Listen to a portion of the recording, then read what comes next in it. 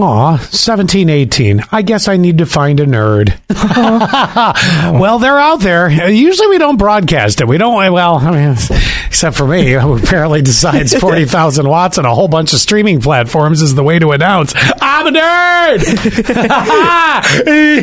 Who's there? This guy. No, nerds aren't losers. We're just nerds. Yeah. Well, why do you look at me like I'm a loser then? I'm not. Okay. You're looking for problems. I'm looking for problems. God, what a great way to divert a fight. Okay, so we, if I ever wanted to call Allie on her week of vacation, it was right now because she's going to have to put her house back on the market and sell it because I have a new house she needs to buy. A real estate agent lists a possibly haunted funeral home for sale.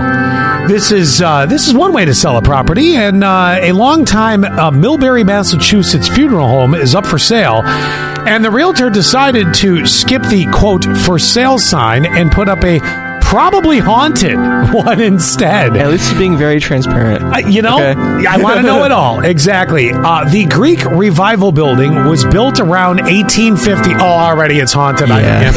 And was a house before becoming a funeral home. Many of them were back in that day, by the way. Real estate agent Erica Crystal Euchre, sorry, we got 3 names going there, says she's, quote, not sure if it's truly a haunted house, but given the age, I suppose it's possible. Paranormal fans may snap it up to find out. That's a great idea. Maybe what you do is you get a hold of one of those... get Zach Bagans on the phone. I was going to say, those ghost shows are kind of out of fashion right now. Remember back about 12 years ago? That's all you could find. Before Oak Island took off... They're so good, though. They're so good. But, I know, you spend an hour and they go right to commercial break, right as...